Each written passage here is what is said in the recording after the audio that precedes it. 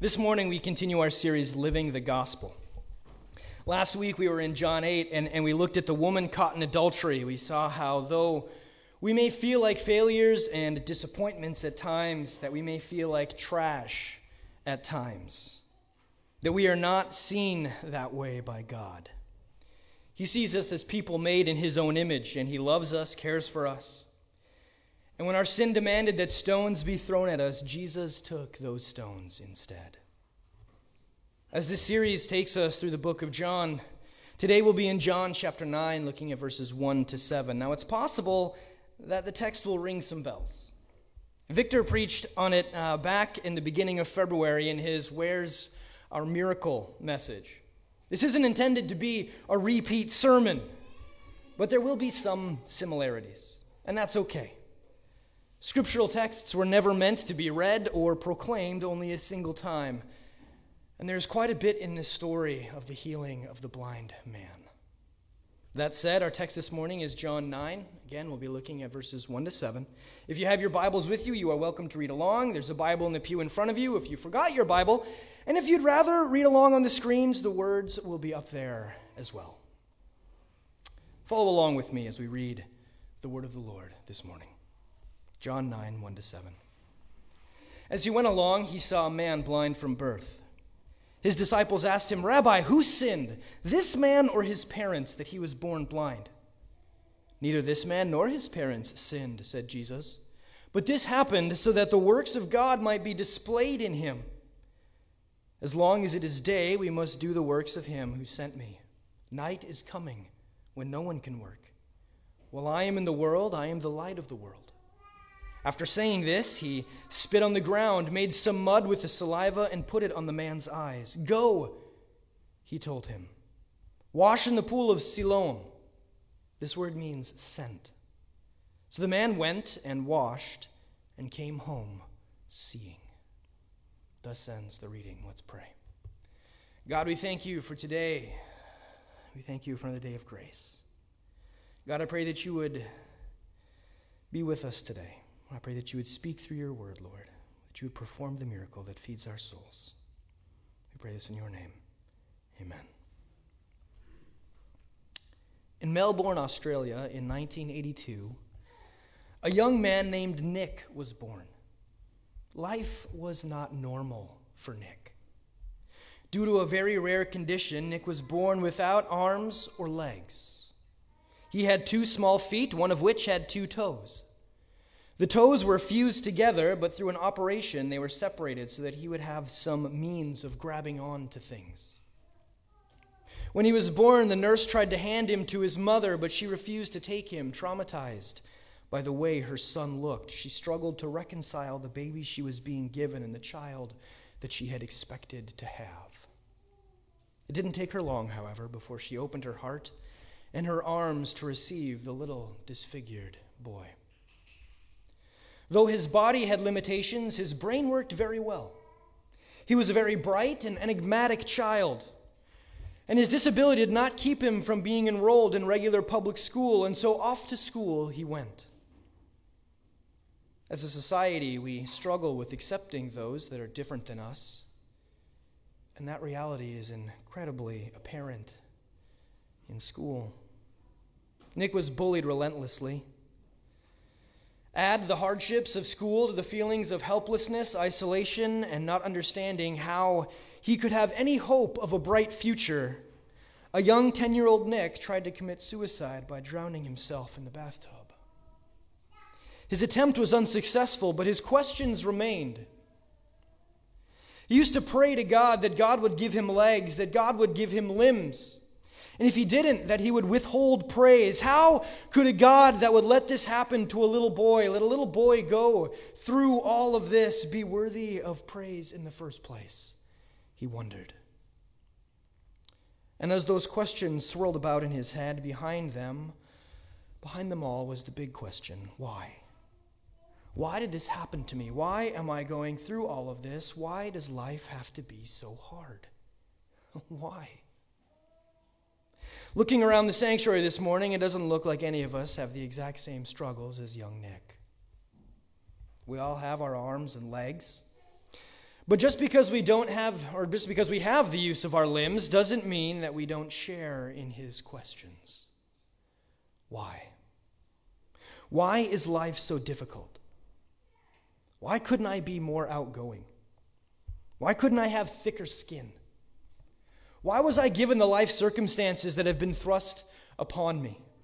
Why did you bless that person in that way and not me?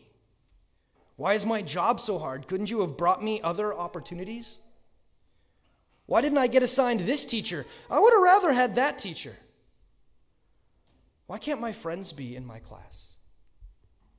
Why are my friends so mean sometimes?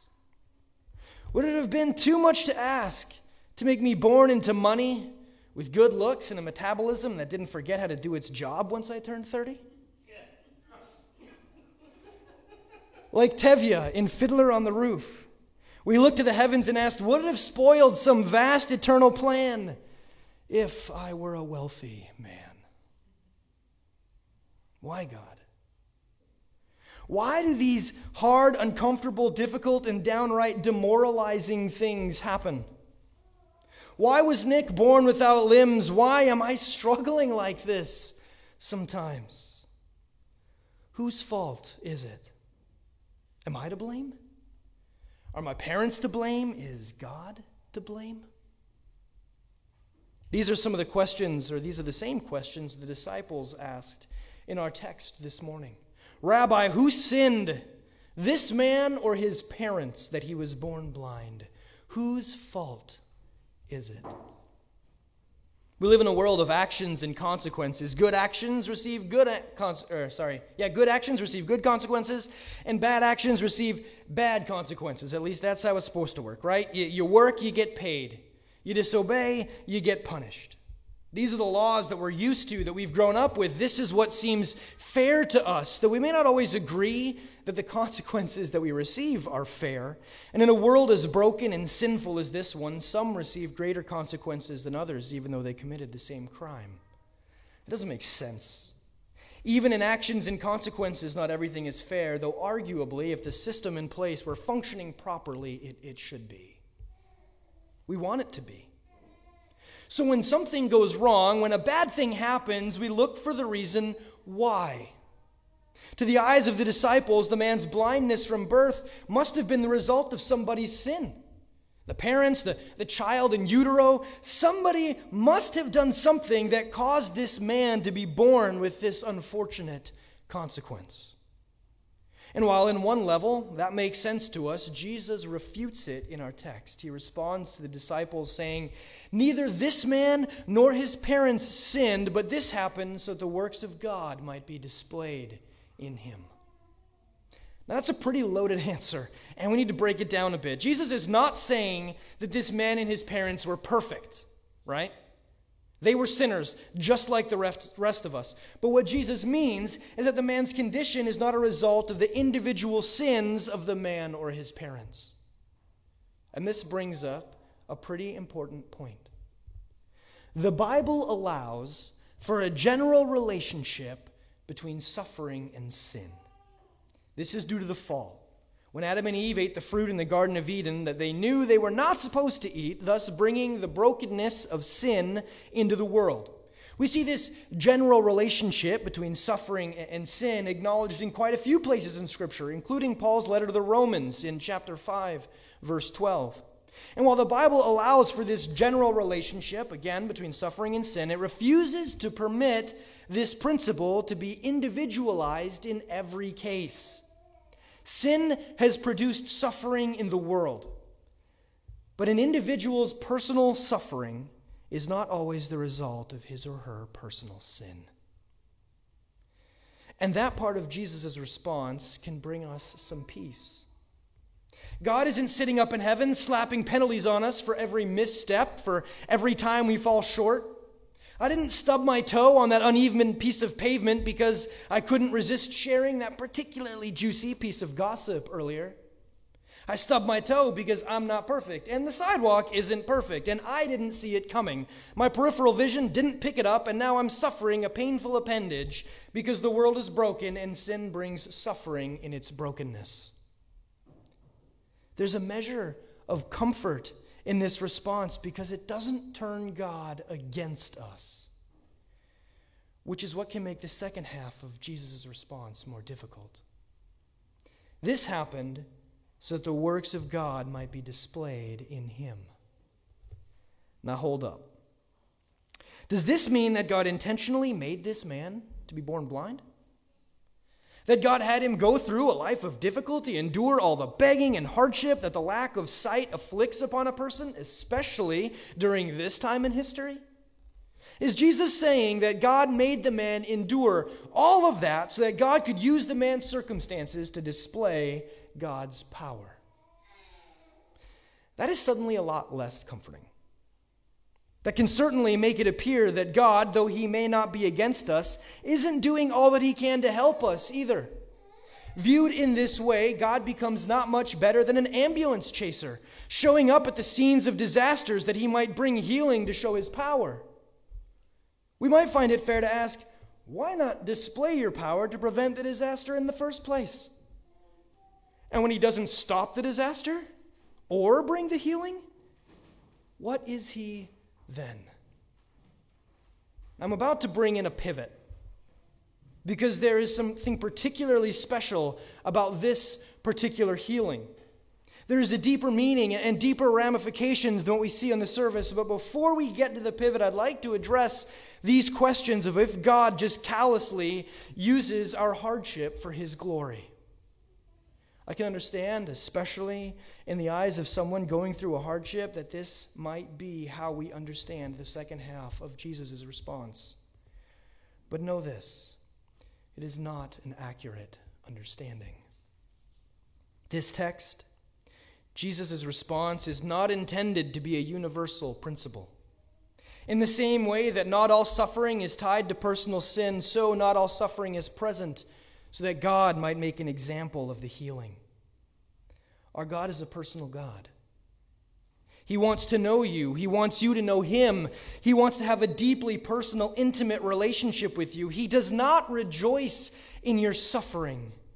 He rejoices in your salvation. And that's where we see the pivot this morning. There's more going on here with Jesus and his interaction with this blind man than meets the eye. All through the book of John, there is a contrast. The stage is set in the first few verses of the entire book, and we see it echoed throughout the rest of its chapters, the contrasts between light and dark. And we see them present in this passage. Jesus brings it up as he continues his response to the disciples in verses 4 and 5. As long as it is day, Jesus says, we must do the works of him who sent me. Night is coming when no one can work. While I am in the world, I am the light of the world. Day and night, blindness and sight, light and dark. When Jesus is talking about the blind man's condition, though he's referencing his physical condition, he's also addressing his spiritual condition. This man is blind, not just physically, but spiritually as well. So when Jesus says this man is in this condition that my glory might be shown through my actions, through my works here, he's not talking about the physical healing. He's talking about the spiritual healing. Notice how the blind man doesn't call out to Jesus for healing. It's the disciples who stop and ask questions that they might have a better picture of why bad things happen in the world around him. The blind man is just sitting there in his blindness, in his lostness. When you are blind from birth, you have no concept of light. You have no measuring stick for brightness. Everything is black. It always has been. The Bible tells us that each of us is born sinful, that because of the fall of Adam and Eve, sin has been passed down through the man, through our fathers, to every human.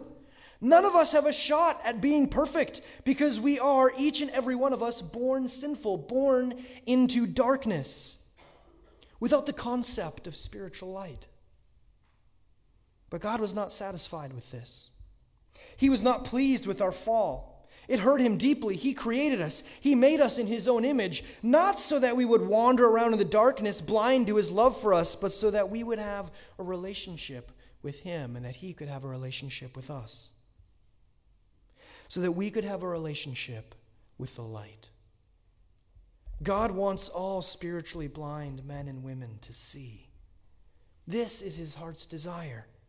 This is his hope for each and every one of us, that we would not be spiritually blind any longer, that we would not be feeling around in the darkness, but that we would come to the light, that we would come into relationship with him. And since the blind have no means to seek out the light, light had to be given to them, and so God sent the light into the darkness. God sent Jesus into the world, and the light lived amongst the blind, giving sight that they might see the light and embrace it. In past examples of healing, Jesus just spoke. Jesus told the invalid to get up and walk, and he did. He spoke, Jesus spoke, and things happened. But in this case, with the blind man, Jesus does a bit more. In this case, with the blind man, Jesus spits onto the ground, making mud with his saliva, and taking the man by the face, smears mud on this man's eyes. Jesus physically gets involved in this man's healing, just as he physically got involved in our spiritual healing. For though Jesus came into the world to save the world, not all in the world accepted him. Some enjoyed their darkness and did not like what the light was exposing. And so they conspired to have him killed through betrayal and a rigged trial. Jesus was convicted of crimes that he did not commit, and though innocent, was sentenced to the worst of deaths. He was given a cross to carry up a hill, and as he marched up that hill, he carried not just these two massive pieces of lumber upon his shoulders, but the sins of the world. When he reached Golgotha, the place of the skull, he was nailed to the cross and lifted up, displayed for all to see. And as he hung there on the cross, the Bible tells us that Jesus, the light of the world, the one that brought hope and peace, the one that ate with sinners, the one that healed the sick and cast out demons, the one who had done no wrong, the innocent one, the one who had never sinned, there on the cross became sin for us in our place. And there, on account of our sin, he died, taking the wrath of God for all that we have ever done and will ever do wrong. All of this so that God might have a relationship with us. But Jesus did not stay dead. For 3 days later, he rose from the grave, defeating sin and death. And when we believe in him, when we rest in the faith that he has given us, when we believe in him, the dirty rags of our sins are taken from us, and we are clothed in the righteousness of Christ. This is our hope. This is our peace. This is the truth that we can rest in. Jesus has reconciled the lost. He has given sight to the blind through his sacrifice. When we have faith in that, when we rest in it as our hope for salvation, then we are brought into the family of God. Through faith in Jesus, we are given sight. Through faith in Jesus, we are saved. This healing of the blind man is not just an example of the ability of Jesus to heal physical blindness, but a foretelling of how he has come to heal spiritual blindness. And while we rejoice in the result, the process isn't always the most enjoyable, is it? This man had mud smeared on his face, mud made from somebody's spit. That's more than a little gross. That would make us more than like a little uncomfortable. The road to healing is not always as clean and easy as we'd like it to be.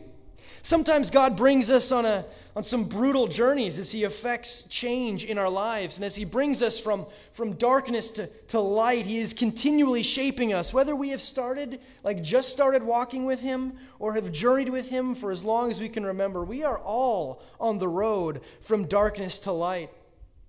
And are all being formed to be more like Christ, that we all might be used in God's mission to bring about his kingdom. As I was pondering this reality this week, I was reminded of a C.S. Lewis quote. He writes, "Imagine yourself as a living house. God comes in to rebuild that house. At first, perhaps, you can understand what he's doing, like it makes sense to us. He's getting the drains right. Stopping the leaks in the roof, right? Repairing the window, fixing the cracks in the paint. He's doing the things that, we make sense. We knew that those jobs needed doing, and so we're not surprised that he's doing that. But presently he starts knocking the house about in a way that hurts abominably and does not seem to make sense. What on earth is he up to? The explanation is that he is building quite a different house from the one that you thought of. Throwing out a new wing here, putting on an extra floor there, running up towers, making courtyards. You thought you were going to be made into a decent little cottage, but he is building a palace, and he intends to come and live in it himself. And I would add that he intends to use the house he is building out of you to minister to and comfort others. He doesn't intend to just use us as a palace in which he will comfortably reside. We're more like a wartime hospital. Pain has taken place here. Hurt has happened here. And God being with us, strengthening us, healing us through those hardships, helps us as we walk beside others who are enduring hardship. God is using each of us on his mission, a mission that is sometimes messy, difficult, discouraging, and heartbreaking, but a mission that is eternally rewarding. God did not audibly tell Nick why he was born the way that he was. He also didn't cause Nick's limbs to regrow. He did, however, do some extensive work on Nick's heart. The young boy gradually adjusted to life without limbs. He writes with his mouth, or he puts a special grip onto the two toes on his left foot so that he can hold a writing utensil.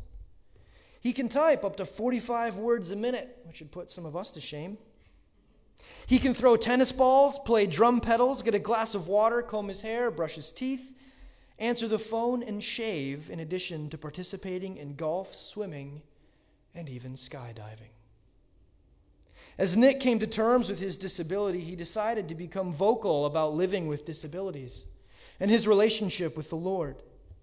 Nick is an outspoken Christian voice. He is an anti-bullying advocate who travels the globe speaking to millions of students. He is the founder and CEO of the nonprofit ministry Life Without Limbs. Nick is married and has 4 children. Millions have heard his message of hope and perseverance and have received faith through his proclamation of the gospel. I don't know where your journey will take you.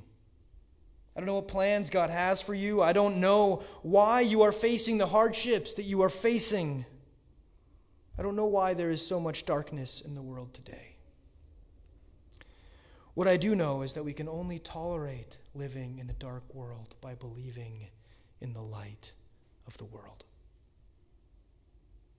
I don't know what hardship life has brought your way. I don't know what twists and turns the journey of life has in store for any of us. But what I do know is that there is no fairness in the brokenness of sin. I'm comforted to know that my current hardships are not present because God is lashing out at me over my failings. I'm also comforted to know that while God is not rejoicing in the opportunity to use my hardships for his glory, that he is able to do so. The brokenness of the world teaches each and every one of us. It touches each and every one of us, and it is so reassuring to know that our God redeems brokenness. The journey is not an easy one, but we do not make it alone. We could not. How thankful I am for a God that walks beside us as we live the gospel. How thankful I am for a God that is not an ambulance chaser, but is with us in the wreck, holding us, comforting us, giving us strength, and weeping with us. How thankful I am for a God that sent the light of Christ into this world of darkness, that the blind, that I might see. This is our God. This is our hope.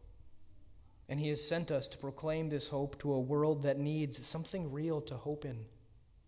Let us go forth, church, and tell the story of Jesus. What a fantastic, loving, merciful, and gracious God we serve. Amen.